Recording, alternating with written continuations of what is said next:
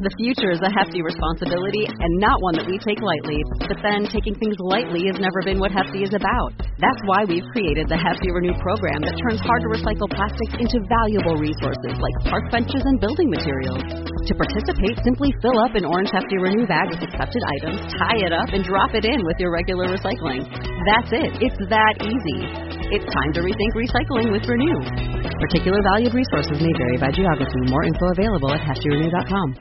Saving money on exterior wall lights. Now at Menards. Find your style with Patriot Lighting. Exterior lights enhance the look of your home. Choose from over 50 options from Patriot Lighting. Now through May 19th, get $10 instant savings on a single qualifying purchase of $100 or more on in-stock outdoor wall lights. Check out our entire selection of outdoor lights and see the rest of our deals happening now on Menards.com.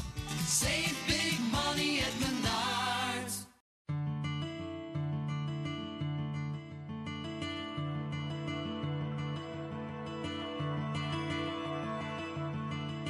The advice and opinions expressed by the hosts of Autism Live and her guests are meant solely as suggestion and should not be in any way construed as child-specific advice. The Center for Autism and Related Disorders advises working with a board-certified behavior analyst who has experience with autism before starting any intensive behavioral intervention. Any choices you make in determining your child's treatment are completely at your own discretion.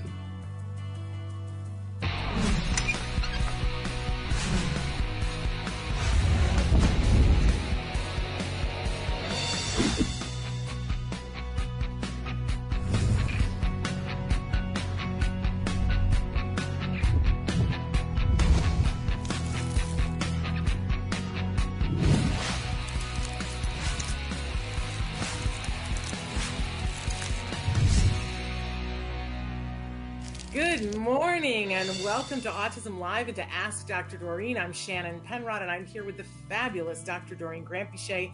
She's going to be answering your questions all throughout the next hour. We're so thrilled to have you guys here. Good morning, Dr. Granpeesheh. Good morning, Shannon. Always lovely to see you and to be here. Lovely to have you here. I want to point out that we are live right now in many different formats. We're live right now on YouTube, on Twitter, on Facebook, and we're also live on our homepage, autism-live.com, as well as about 10 other sites that we are live right now. But I will tell you that the big three are the Facebook, the YouTube, and the Twitter, because you can be on those platforms and write in right now, and it shows up right here on our screen so that Dr. Granpeesheh and I both can see your comments, which is wonderful. When you are writing it on our homepage, which is autism-live.com, there is a chat at the bottom. It is not an interactive chat. It sounds so much alike. It's that kind of in the morning. I cut off my hair and with it went my IQ. So it's not an interactive chat. So you send the message and I get it, but I can't respond back to you in chat on your website. I can respond back to you here. And often, as is the case this morning, we take our first morning questions for Ask Dr. Doreen from that chat. But we quickly transfer over to things that are live. And in particular, it's easiest if you're on YouTube or Facebook or Twitter to get your questions asked. I also want to point out that for those of you who are not watching us live, that you're watching this recorded sometime in the future, we are a free download wherever you get your podcasts, Autism Live. In fact, we're the #1 rated autism podcast worldwide right now, and that's all thanks to you guys. So please find our podcast, download it. Please review, share, like, follow, whatever your particular thing is, because that makes it so that other people can find this content as well. And we're saying good morning to everybody. So I want to start with, we had a question that came in the night that someone was concerned about our Yuba City office, the Center for Autism and Related Disorders. They thought that it was closed and were wanting to know when it would reopen. And I want to assure everybody that I double checked and the Yuba City office is open. It is just not open to the public. So, they are seeing clients there. You just can't drop in for a visit. And there are very specific rules still because of COVID and taking precautions to ensure that the clients, the children and the teens that are being seen there have maximum safety in terms of germ spread. So just want to let everybody know that the Yuba City, there was a problem with the phone. So that might have been why you thought that it wasn't open, but it is absolutely open. I spoke to them myself this morning. Okay, moving on to our next question. And Dr. Granpeesheh, I didn't really say much about you at all. So let me say something really fabulous about you. If you don't know who Dr. Granpeesheh is, I'm so glad that you're here this morning, because we're going to open up a whole new world for you that's filled with really wonderful things. Dr. Granpeesheh is a true expert in the field of autism. I believe the expert of our time in this field, and there has been no other time for autism like there is now. I always say she's a visionary. Those of us who know her know that she has this ability to see around corners and see things before the rest of us can, and that she truly sees the individuals in and around the autism spectrum as that, individuals. She sees them with respect and loves to help to support them. And I think in general, just loves individuals and their families and their loved ones on the spectrum. And that is the place that she is always coming from. So we super, super love and appreciate her. Working in this field for over 40 years, I know no one would believe that. I feel like a liar when I say that, but it's true. She has very good skincare. You need to come out with a skincare line, I swear. I know part of it is genes, though. So in any case, she's here. She wants to answer your question.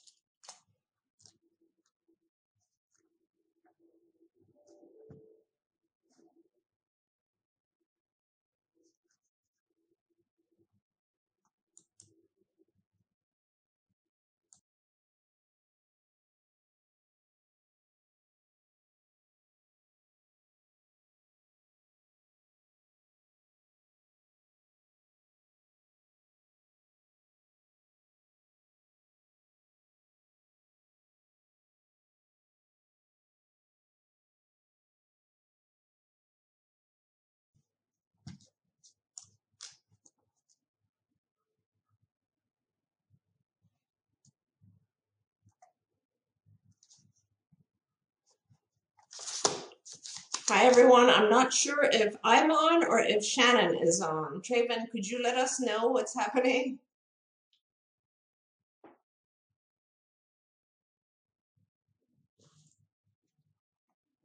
Oh, we're both back. Great.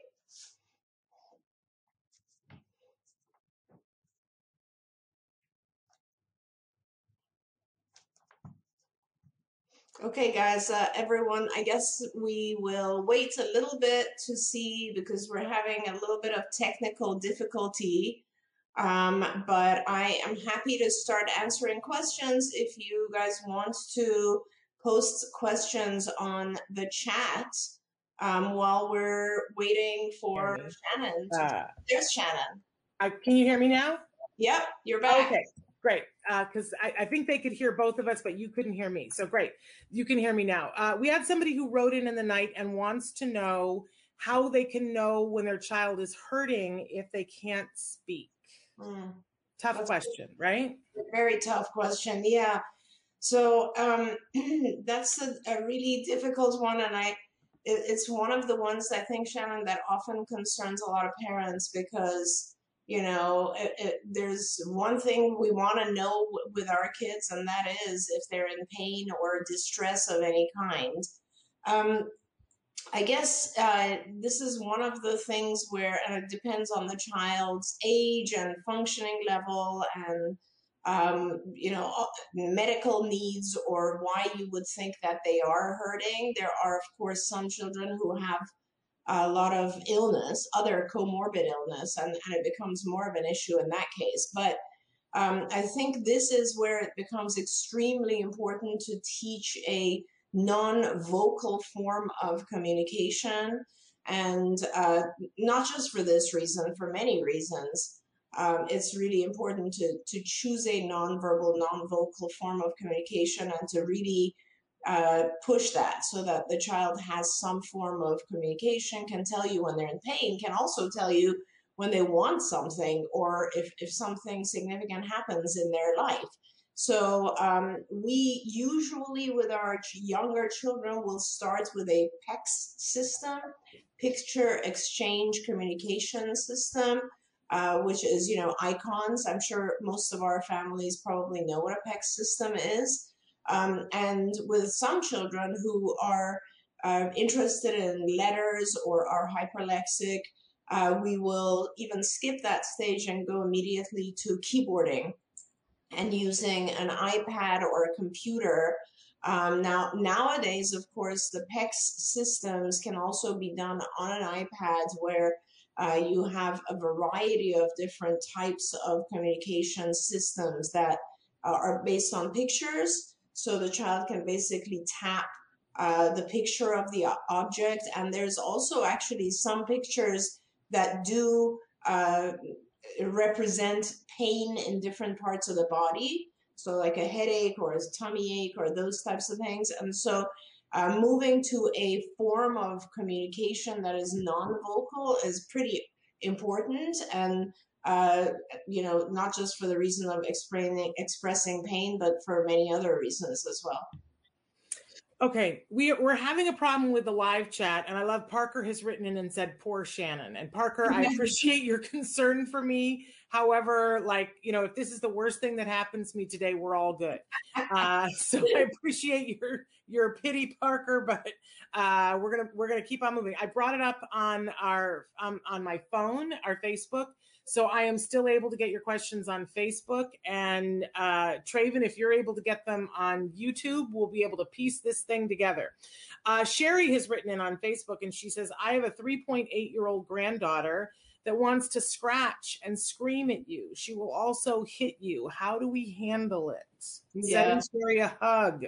Yes, absolutely. And it's such a good question, Sherry. I think it's the basis of most of the questions that we get is, how do I handle some sort of challenging behavior?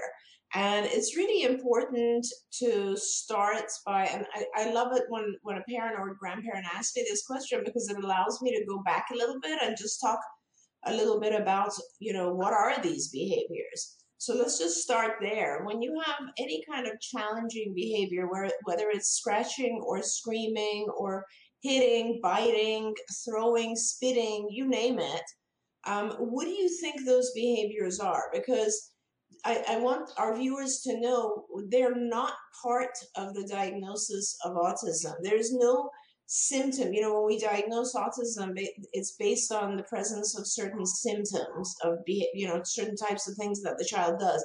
And challenging behavior is not one of them. I just want everybody to know that. Generally, the challenging behaviors result from the lack of ability to communicate appropriately, and therefore from frustration. So it's very, very important to first understand that most challenging behaviors are the child trying to communicate something. Okay, so when I teach our supervisors at CARD or the behavior technicians, I always tell them, when you see a challenging behavior, the first thing you have to ask yourself is, what is the child trying to communicate? If they could talk, instead of scratching and screaming, what would the child say? And then that brings us to what we do in ABA, which is we identify the function of the behavior. And all that means is we figure out why the behavior is happening. What is the reason for the behavior? And always, challenging behaviors are always for the purpose of two things: either to gain access to something or to avoid something. That's it. We do challenging behaviors in order to get something or avoid something. And the things that we want to get can be tangibles, so they can be food, they can be access to the playground, they can be mom, they can be whatever. It's a thing that we want to get. They can be an activity. I want to go out and self-stimulate.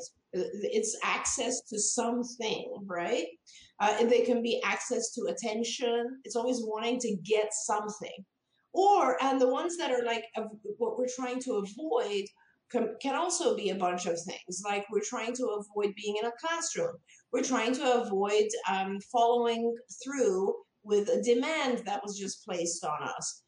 We're trying to avoid a person. So there's a lot of different things that we try to avoid and a lot of different things that we try to gain, okay, in life. So when we do what's called a functional behavior assessment, we're figuring out what that particular behavior of screaming or scratching in that particular instance, what is that trying to gain or avoid? And that is very, very important, because when you figure that out, then it's very easy to know how to change that behavior into a more adaptive, acceptable way of communicating, right? So for instance, if your child is scratching and screaming, you got to look at see the things that are happening before and after that. So when do they scratch and scream? Do they scratch and scream when you place a demand? You ask them to do something. You might be just asking them to stop doing something, or you might be asking them to, come to you, or you might be whatever it is. Like there's a million things that it could be a demand, or the child could be doing this to gain your attention because they feel like they don't have enough attention at that particular moment, or they want you to leave them alone. It could be a million different things. You figure that out. And then what you do is you don't give the child what they want when they scratch or scream, but instead you teach the child to communicate appropriately. That could be vocal or non-vocal. And you teach them how to ask for the thing they want in a more adaptive, appropriate way. Then you allow them to have it. So let's say the child is scratching and screaming when you tell them to, give you, like when they want a toy, right? So what they'll do is they'll, scratch and scream and have a big tantrum because nobody's giving them that toy. What you have to do is not give them the toy when they scratch and scream, but you go over and you teach them how to say toy, or to point to an icon of toy, and then they can get the toy. Now, let's say the child is scratching and screaming because they've learned that if they scratch and scream, they're going to get out of the classroom. And it's a very effective form of getting out of the classroom. So you have to make sure not to allow the child to scratch and scream when they want to get out of the classroom. And you ignore that behavior, but you teach them to ask for a break so that they can get a break by asking properly and leaving the classroom. It's a little, I'm simplifying it, so I may not have hit specifically what the function of the behavior is for your granddaughter, but really it's just that simple. It is about figuring out what is usually happening when the child scratches and screams. And I guarantee you there is a function. Most of the time our kids are not scratching and screaming just because. They do it because they're trying to communicate something. Thank you so much. One of the things that I think, because for those of you who don't know, my son was treated with ABA. My son was diagnosed with autism and was treated by the Center for Autism and Related Disorders, which Dr. Granpeesheh founded, right? We talk about on this show good quality ABA, which is not always the run-of-the-mill ABA that you find out there. One of the things that when my son was being treated that was hard for me was that everything felt like Dr. Granpeesheh, like everybody else was living and working in this world that I couldn't understand because my child was functioning in this way that seemed bizarre to me. That seemed like it was just, I was stuck in autism land and I didn't understand the codes. I didn't understand everything. And I don't know whether it was you or someone else who said to me, listen, it's this simple. When babies come out of the womb, they're not speaking. No baby comes out of the womb speaking. So how do they get their needs met? They cry. And then you do stuff based on them crying.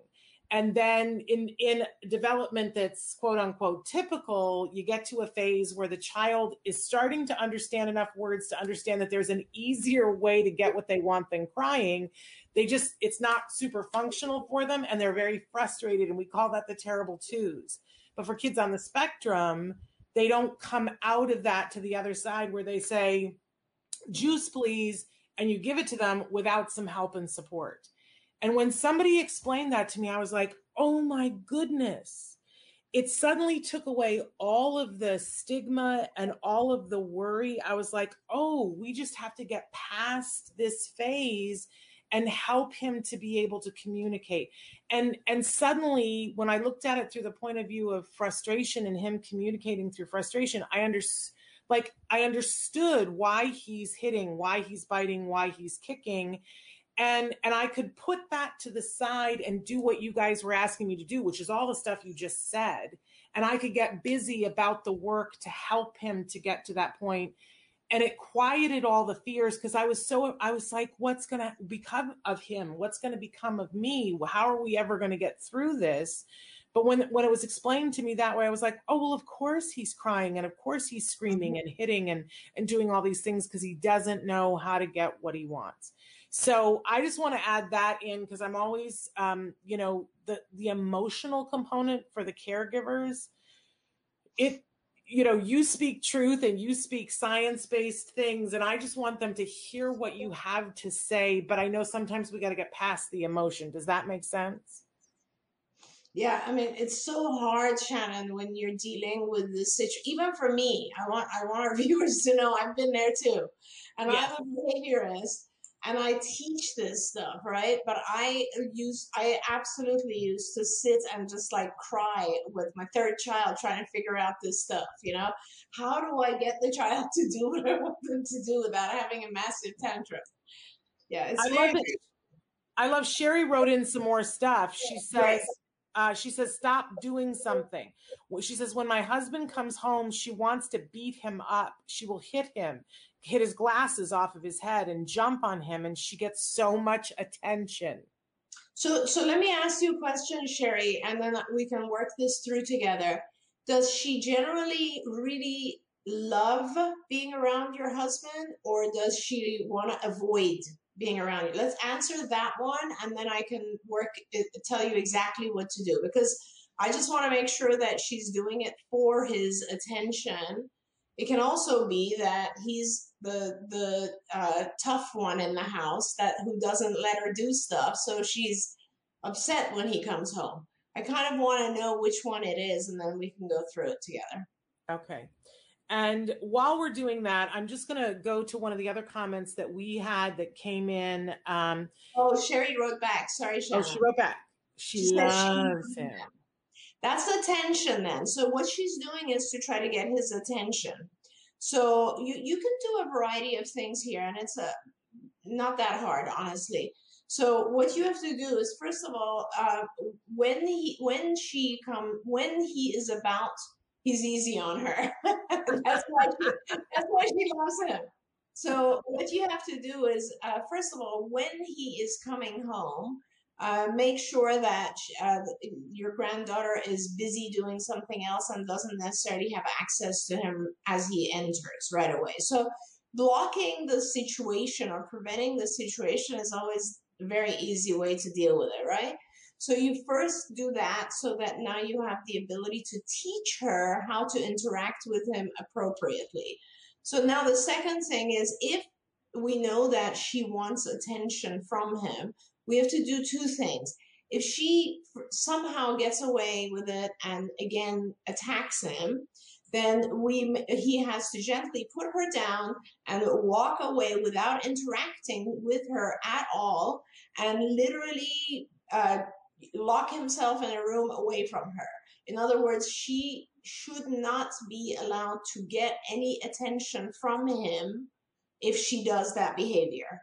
Only for a few minutes, right? It's not a big deal. We're not going to ask him to lock himself away for the rest of the night. It's just for a little while until she will actually probably accelerate and have a little bit of a meltdown. But when that's over, it'll get back. She'll start learning that the behavior of jumping on his head and throwing his glasses and all that sort of stuff is not a good way to communicate. Now, instead, you need to teach her a good way to communicate. So ideally, first you can prevent her from jumping on him and all that by keeping her busy doing something like in another part of the house when he's about to come home. And then you have to teach her how to ask for attention. So all it is if she's verbal, she could just say, you know, grandpa. She just say one word, grandpa, play. If she's nonverbal, you can have her hand you an icon or a picture of playing. And once she's handed that, then he and she can come together and play. But under different circumstances. So in other words, she's now requesting to play with him, and then he is going to engage with her. She talks. There you go. So essentially, it's very simple. She just has to say, play with grandpa, and then grandpa comes and they play. He has to be the one that does not allow her to jump on his head, throw his glasses. He has to teach her what is appropriate in terms of play. So if she does those types of things that are a little too wild, he has to put her down. And if she does, like, you know, engage with toys and maybe outside activities which are more appropriate, then he needs to really engage and reward her.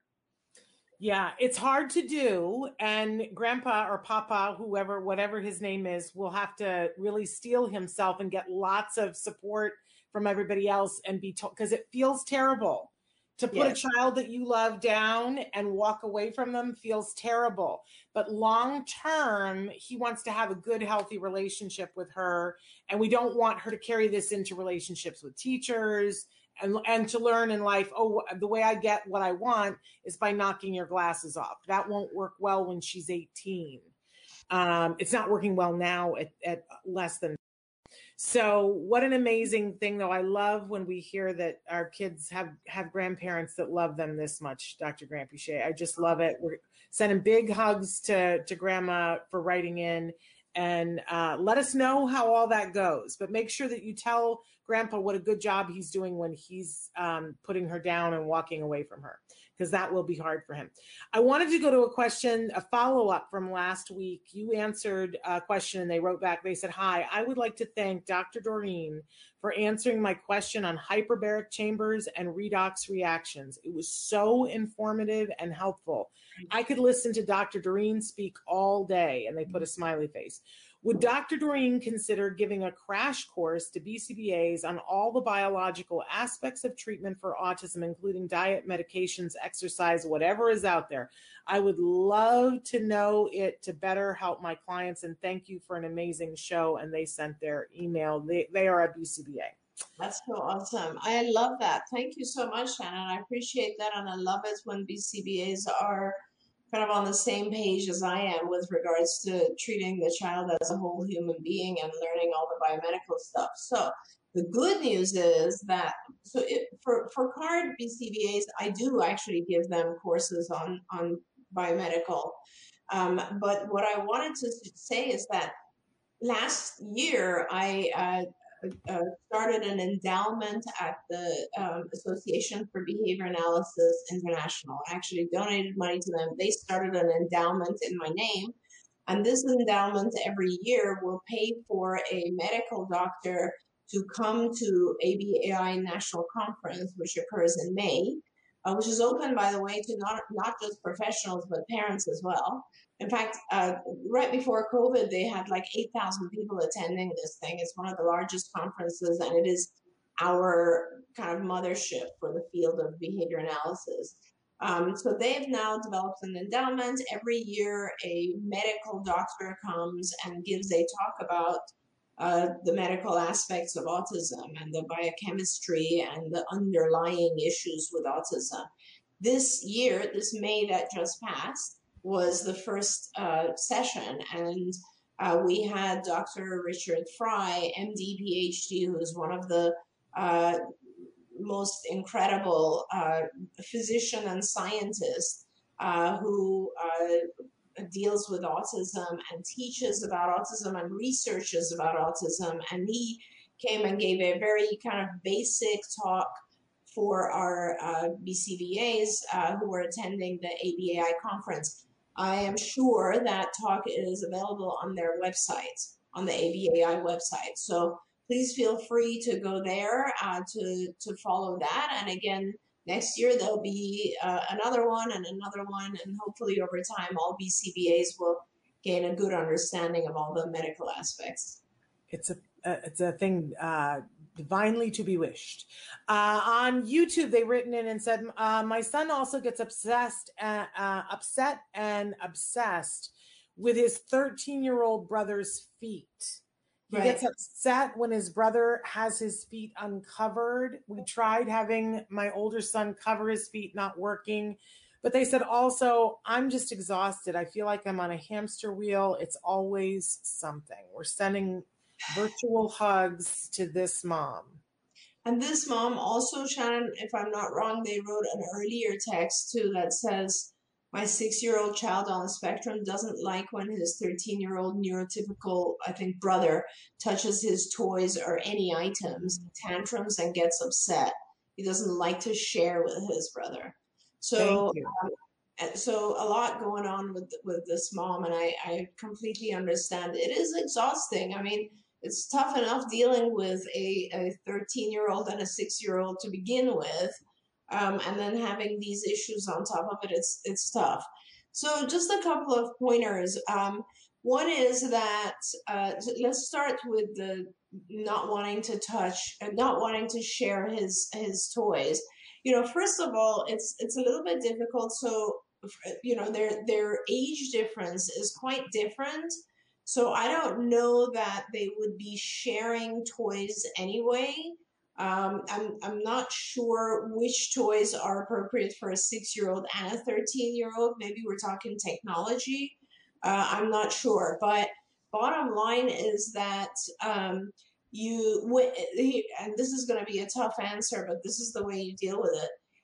If he gets upset, now we're talking about your 6-year-old, he gets upset and he's expressing himself. He's communicating that feeling of being upset by having a tantrum, as opposed to by just saying, I'm a little bit upset. I'd like you not to touch my toys, right? So what we'd like, ideally, our goal, our end result, is for the 6-year-old to be. We're not going to control the fact that he gets upset because he wants his toys, but we are going to teach him to regulate himself. And he's nonverbal. Okay, we're going to teach him to not throw a tantrum if he gets upset, right? And instead to be able to express himself in some other way. So hopefully he's nonverbal, but hopefully he's either on a picture exchange communication system, or he's signing, or he has a keyboard. What's really, really important is that he has some form of communication. Perhaps you can write back and let us know, because what you need to do is to teach him how to communicate. Here we go. He doesn't like his brother to touch any of his things, books, sensory toys, anything that belongs to him, which honestly is okay. And it's, that's not a big crime. If there are gestures and a speech device, okay? So I think what you need to do, this is probably what I would do. I would take all of his things and I would identify on a list what are the things that it's okay for the family if no one else touches, and what are the things that others will need to use or touch. So there, certain toys, it's totally fine. Sometimes our kids want to have their own thing. And by the way, hoarding behavior or this kind of behavior that you're talking about usually is a result of a little bit of anxiety. So it is okay for him to have his own things for this time frame. He's only 6 right now, so it's okay for him to have his own things. But what you want to do is teach him maybe a location, a cabinet, It's only with your older son. I understand. And it's okay because he's for some reason feeling threatened that your older son might take those things away. But what I think you need to do is teach your younger son to put the things that he doesn't want anyone else to touch in a specific cabinet or drawer or a place where that's his. Anything in there, we're not going to touch right now. It's yours, but you're putting them away. You're not leaving them around or whatever. And if he's engaged in playing with them when your other son approaches, I go back to the original question, which is, can your other son play with other objects or interact with other objects sitting next to your 6-year-old so that your 6-year-old starts to feel safe about the fact that your other son is not going to take those items away from him? If that's possible, that's probably where I would go, because clearly your younger son has some sort of anxiety about your older son taking those things away from him, and we want to try to get away from that. Now, moving on to the issue of the toes or the feet, let me ask you a couple of questions about that. When you say he's obsessed with, what does he do that indicates that he's obsessed with? Like, does he like to look at the toes? Does he play with the toes, with the feet? What is his behavior that we want to change?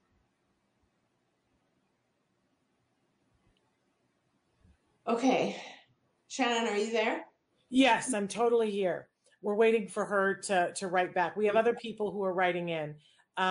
He points at them and cries, she says. Okay, so I'm not sure if there's any kind of, I think at this point I would try to figure out what interactions may have happened between the two boys. Because my thinking is that something would, and I think what you should do is probably put a camera in the room or something when they're interacting. Let's try to figure out what's going on, because it sounds like he has a little bit of a fear of your other son, particularly of your other son's feet. I don't know if your other son may have accidentally or even out of frustration, like kicked him or kicked his toys, or some sort of interaction has led to where they are now. And we need to kind of train that fear and kind of change things a little bit. So I think I would probably want to observe without being in the room and figuring out what's going on exactly. And I see that the parent is saying, I was thinking that could be the reason. Yeah. I just want to, being the middle child of 3 children, I just want to talk about sibling interactions for a second. And your 13-year-old might be a saint, might be an absolute saint, but there are sibling interactions, and, you know, he wasn't 13 forever. And when he was 8, he might have done something just to see what the reaction is. And while I think that siblings of people that are on the autism spectrum grow up to be the most incredible people on the face of the planet, my child is an only child, but I remember when he was in kindergarten, 2 of his buddies were kids who were neurotypical but had siblings that were on the spectrum. And he would go to their house and play. And we quickly discovered that these kids were very adept at knowing which buttons to push. Like, they would do this all the time with their brothers on the spectrum, that if they wanted something, they knew, I just have to do this, and then he'll have a meltdown, and then I get the toy. Like, it's a survival thing. We're not saying that these are horrible siblings, but stuff happens. Yeah. So, and also, Shannon, you point out something very important, which is that, you know, siblings tolerate a lot.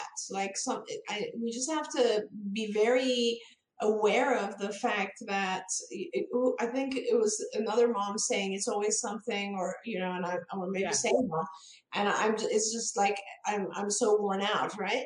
Siblings kind of feel some of that as well, believe it or not. I mean, and they're not doing as much as you are as a parent probably, but a lot of times siblings are very exhausted, very worn out. They don't necessarily want to deal with this. They don't want to be, and then most of the time, our children on the spectrum get all the attention. So our siblings are also frustrated in the sense that they're not getting attention, they're not getting the time that they would like. So it is not uncommon for siblings to act out in one way or another just because their level of frustration is higher, and also because they're trying to get attention as well. So, I mean, it's very important to pay attention to that and realize that, siblings are people too. And it's a huge, huge issue because, yes, and Shannon is right. A lot of times they they grow into more incredible human beings. A lot of our therapists and supervisors who are siblings are absolutely incredible. They have just such a different perspective. But meanwhile, they do go through a period of frustration because their lives are also saturated with this issue of autism. Yeah, and I'm thinking a 13-year-old probably really is at 13, you're really concerned about your stuff and nobody's touching your stuff.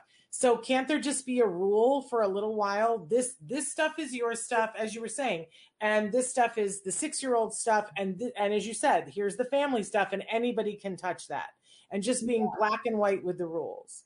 I think there might be, Shannon, and I'm not sure, but there might be a little bit of each one kind of trying to tick the other one off a little bit, because there's a little bit of, usually what happens is we all get frustrated and then we deal with it in kind of a slightly passive aggressive way. So in other words, we hold on to the anger or frustration and we kind of take it out in these little other ways. And that could be happening as well.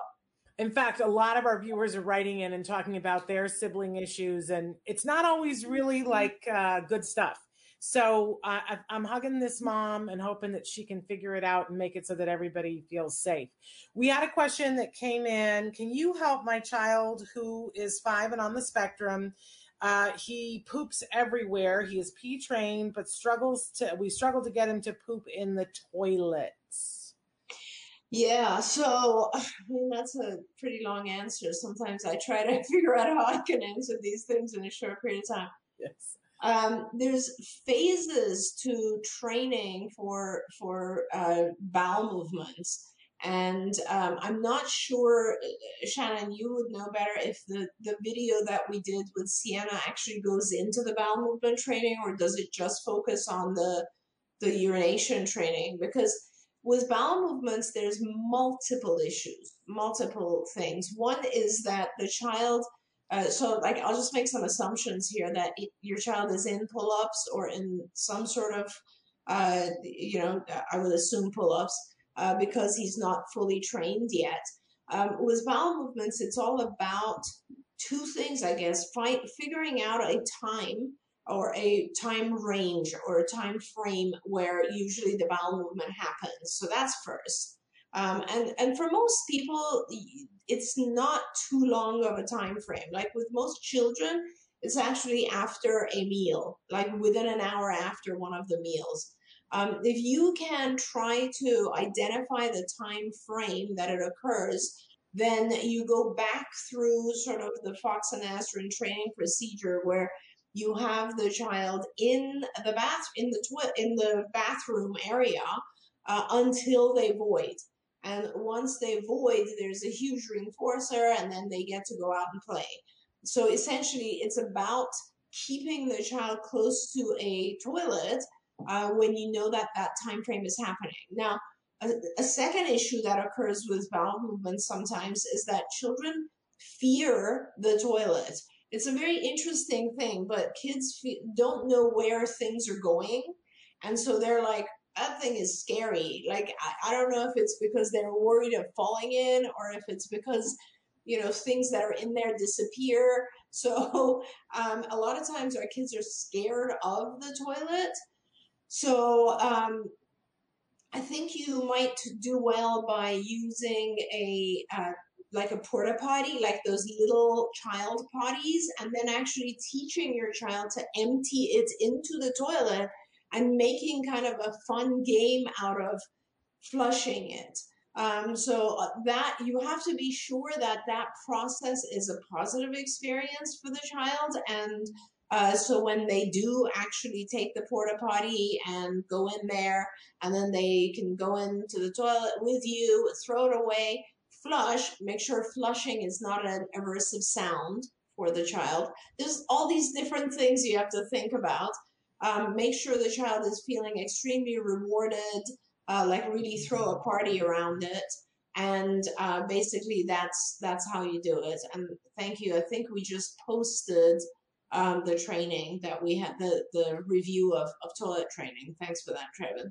Okay, and I do want to say that this, I don't know which one Traven posted. The Sienna one doesn't go into it extensively. There actually is a newer training that Cecilia Knight and Jen Yakos did that I participated in, that if that viewer wants to write to me too, I can see if we can email it to her. It doesn't exist on the server yet. Traven posted the entire playlist of all the times we've talked about. So you'll find good stuff there, but there is another training too. And if you want that specifically, I will do my best. I don't know if we have it in a way that's sendable, but my email is s.penrod@autism-live.com, and just put in the subject matter toilet training. Okay, we have Melissa has written in and said, hi, my daughter has memory issues. She forgets things easily. Any suggestions? She usually forgets where she's going or what she's looking for. Can I just do a plug here for, there is a DVD called Recovered that Dr. Granpeesheh was involved in. And I think one of the most heartbreaking things in it, you see these kiddos when they're younger, starting therapy, and one of the most heartbreaking scenes, Vince Redmond, who's a regular on this show, is seen as a very young man sitting with a little girl, and he tells her the story of Peter Cottontail, right, Dr. Granpeesheh? Mm-hmm. And he says, okay, so there's a bunny named Peter, and da-da-da-da-da, and he says, what's the name of the bunny? And you see her little face, and she wants to remember it, and she's trying so hard, but she can't remember it. But then you get to see her when she's 16 years old, and she remembers all kinds of things because she's gone through training. And now, of course, Jana is a very accomplished adult. So I just want to encourage that parent to watch Recovered. It's available. You can purchase it on Amazon. But Dr. Granpeesheh, maybe you can talk a little bit about this, why our kids sometimes have memory issues and what it is you guys do about it. Yeah, so memory is very interesting.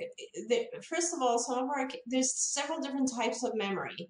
So there's, short-term memory, long-term memory, working memory. Working memory is where many of our kids struggle. That has a lot to do with bringing in new information and assimilating it into old information. What you're talking about doesn't sound like a memory issue. It sounds like a distractibility issue. And they're a little bit different from each other. A lot of our kids are distractible. When they go someplace, they forget why they went there because on the way they were distracted by something. So, and that's a big portion of autism, obviously, as well as for ADHD. And so really, it's very much about kind of dealing with the right issue. Now, having said that, if you go on skillsforautism.com, you will see a whole, and you go in the section on, I think, cognition, in the cognition curriculum. There's several different curricula areas, and one of them is cognition. And in there, you will see many lessons pertaining to memory. And with distractibility, one of the things that, I'm trying to think where the lessons on distractibility are, and if I'm right, they're all over the place. So a lot of them are actually in the language curriculum and also in the social curriculum. With distractibility, you go through several stages. The way you teach it, like let's say your child wants to go from one location to another. So what you do is you do it in a very small way. So you have the child go, let's say, from here to just 5 feet from here and deliver a message. Again, it depends on your level of functioning and all of that, but assume the child can deliver a message. For example, hello, just a very easy message. So you tell the child, go say hello to dad. And dad's standing right there, and the child goes over and says hello. Now you start to expand the distance so that dad is, let's say, down the hall, and you do the same thing. Very simple message. And once the child has mastered that, you can now do a variety of things. You can make the path a little distracting. So, for instance, place an object that might distract the child, like a toy, in the path from here to the other room, and still keep the message very, very simple and short. And so when the child goes to dad, let's say they get distracted, practice that. Just go back again and say, let's try again. And the child goes and says hello, does that so many times so that no matter what the distraction is on their path, they remember it. And you do that in multiple different rooms, multiple different locations, different people, different distractions. And then when you're really good at that, you start to make the message a little bit longer and more complicated. So you gradually hello will now be something like, hi, Dad, what day is it? Or whatever the child's ability is. Or maybe another way to make the message more complicated is to ask a question. So one of the stages of this lesson is that we tell our child, go ask Dad, what day is it? And then the child has to go through this path of distractions, get to Dad, ask the question, and come back and answer you. So what I'm saying is, the way we do ABA with everything is you start with a very simple task and a lot of reward, and then you gradually make it more and more complicated. Wonderful. So many people have written in and said so many different things. They're saying thank you for the links that Traven's put in there for Amazon and the playlist for the potty training. Someone said, Renee and Elvira said they saw the video, recovered. They started to read to their son that way. And they said, P.S. I started crying watching that video. Oh, sister. I sobbed so hard. My husband thought that I wasn't going to make it. But, it changed the way we looked at things because it helped us to understand what it was we were working on and why. They've said, thank you for the link. And Renee and Elvira went on to say it took a week, but now my son can say his name from reading books, which is really amazing. I also want to say that Fatima has written back in. She has a 7-year-old grandchild in Switzerland. She had written us an email, which I then forwarded to your assistant, Dr. Granpeesheh, about potentially you seeing them. But she wants to know if there's anybody you can recommend in Switzerland. I also want to say, Fatima, check your email because I sent you an email about were they interested in getting IBT training. So let me know about that. But Dr. Granpeesheh, while I bring up the skills message for the week, do you know of anything in Switzerland? I happen to have one of my excellent doctoral students who used to also work at CARD and ran our clinic in Australia, now lives in Lausanne, Switzerland. So she is a fabulous, fabulous clinician. And Shannon, I will give you her information and please forward it to Fatima so that she can help them. All right, we will do that. But I did want to mention skills in IBT because, if you're someone who's looking for more training on how to do the things that Dr. Granpeesheh is talking about, and you don't have time or the money to go get an advanced degree in it, you need to know it yesterday. We can give you some tools and some training that's available very inexpensively online, and during COVID, they've been offering some things for free. So Skills, which is an online curriculum and a tool to use, so effective. I'm their biggest fan. This week, they are offering to parents and guardians their free IBT parent e-learning course, Parent Useful Strategies for Your Home, which is so great for the summer months to be able to set up your home to work in a way that's conducive towards learning. These are videos, and this is a free video for you. You have to request it. Get your pencil ready. I'm going to tell you how to request it. If you or you know someone who's an educator, or if you want to give a gift to your child's school teacher that they're starting to work with in the fall, this week they're offering the IBT, that's Institute for Behavioral Training, Educator e-learning module, educator behavior management. And let me just tell you, if you're not managing the behavior in the classroom, you're not going to get to teaching. So that's available to teachers at no charge. I'm going to give you that number in just a second. And they are also, this is the one that I was talking to you about, Fatima. They're continuing to offer their RBT, which stands for Registered Behavior Technician 2.0 training course. This is an online course that's a 40-hour course. It's normally a $440 value. This is the beginning learning that all behavior technicians do before they work in the field.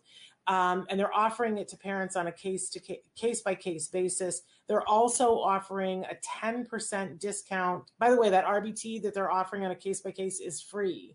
But you have to, let them know why you're interested in it and that you'll do the full 40 hours.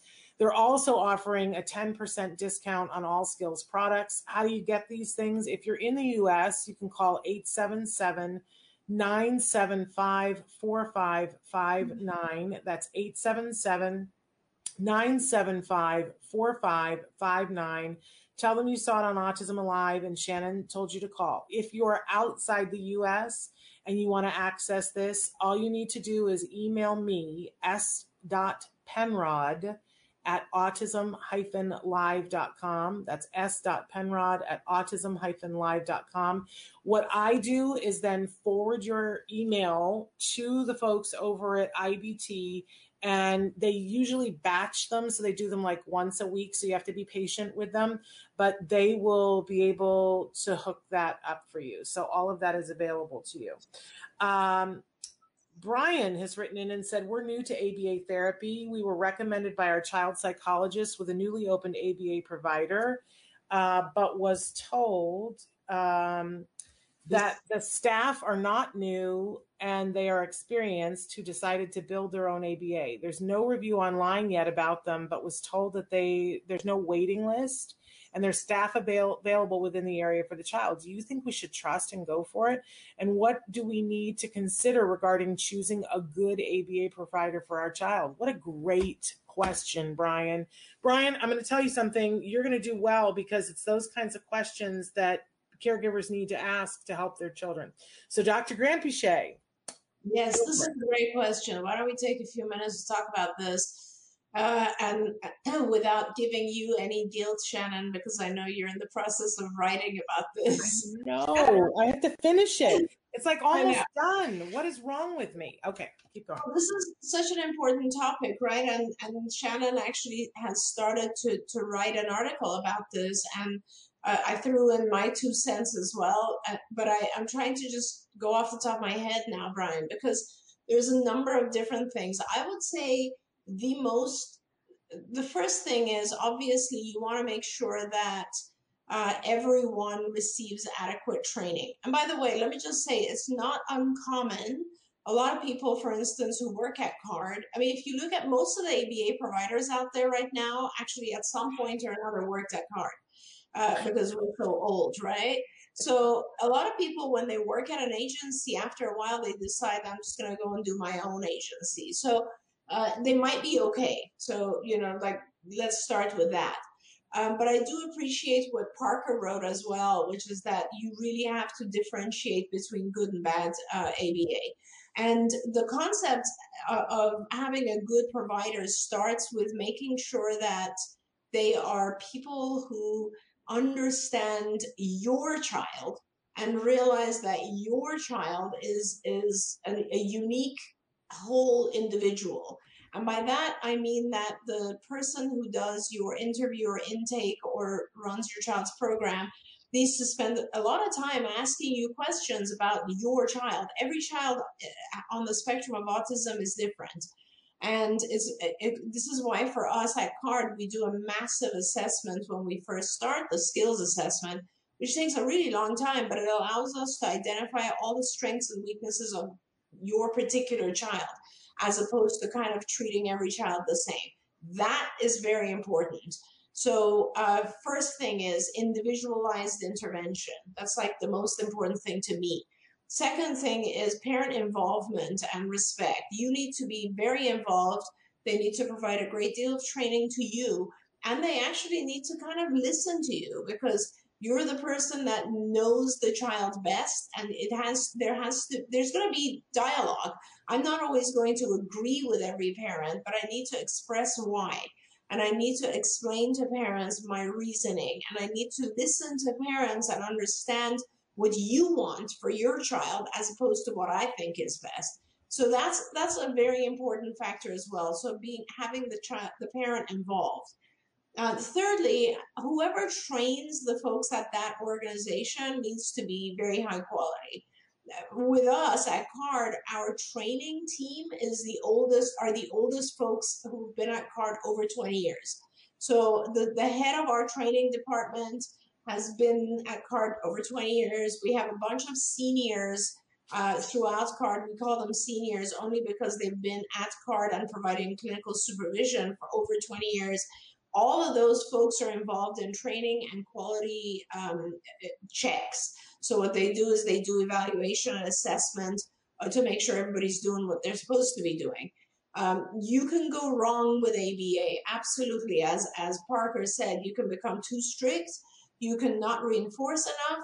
You can push the child too much.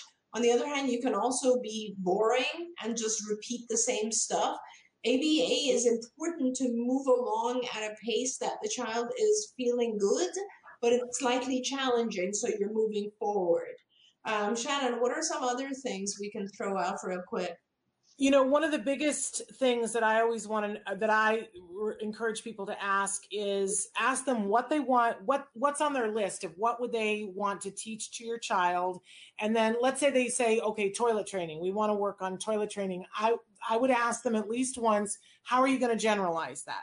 And I would ask it exactly that way. How are you going to generalize that lesson? And then I'm looking to see what their response is, because a good quality ABA is they're not even going to have to hesitate. They're going to tell you exactly you don't even have to understand what generalization is to see their reaction. And if somebody says, "Ooh, I don't know, let me go look it up, or let me ask the supervisor, or that's a sign that they don't know what they're doing. Yeah. Because I'm seeing a lot of that. Yeah, absolutely. And the question of generalization itself is a very important one as well. Generalization is essentially everything I'm teaching the child in this setting is actually going to be meaningful and useful to the child in real life. So make sure that what they're teaching your child is something that is pertinent and relevant to where you would like your child to be in real life, and that the child learns how to use it in real life. I could teach your child, complicated sentences, but unless they use it in real life, it's useless. Yeah. So those are some of the things that I think are very important. I think, as Shannon said, I think have the discussion of what your goals are and make sure it makes sense to you, like what their plan is to get you to your goal. How are they going to get you there? One other really, really important thing that you should know, all parents should know, payers, insurance companies, try to incentivize providers to not request a lot of hours. So this is a very, very important thing. In fact, if I have a child and I recommend a high level of hours, I am very much under scrutiny by the payer, and I have to justify that every 6 months. So there's a lot of good providers will really stand up and fight for you to try to get your hours on a continual basis. Providers who don't care so much will just give in and let the payer dictate fewer and fewer hours over time. That is not to the benefit of your child. So you have to also ask these folks, how many hours are they going to suggest for your child? And I can be very clear with you. If your child is under the age of 5 or 6, they should be getting somewhere close to 40 hours a week to start. So they should be getting a lot of intervention in their early years because it's less and less as they age. So, and in the early years, our brain has plasticity, and we want to try to teach the child as much as possible. Yeah, if I hear one more family tell me that they have a 3-year-old on the spectrum and that what they were told was to do 15 hours. Or 10 or 5. I'm going to throw up.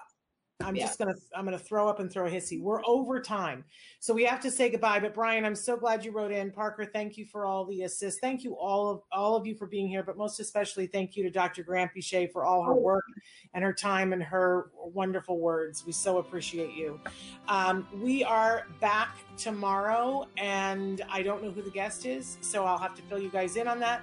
But I can tell you we're covering research on Friday. So for Let's Talk Autism with Shannon and Nancy.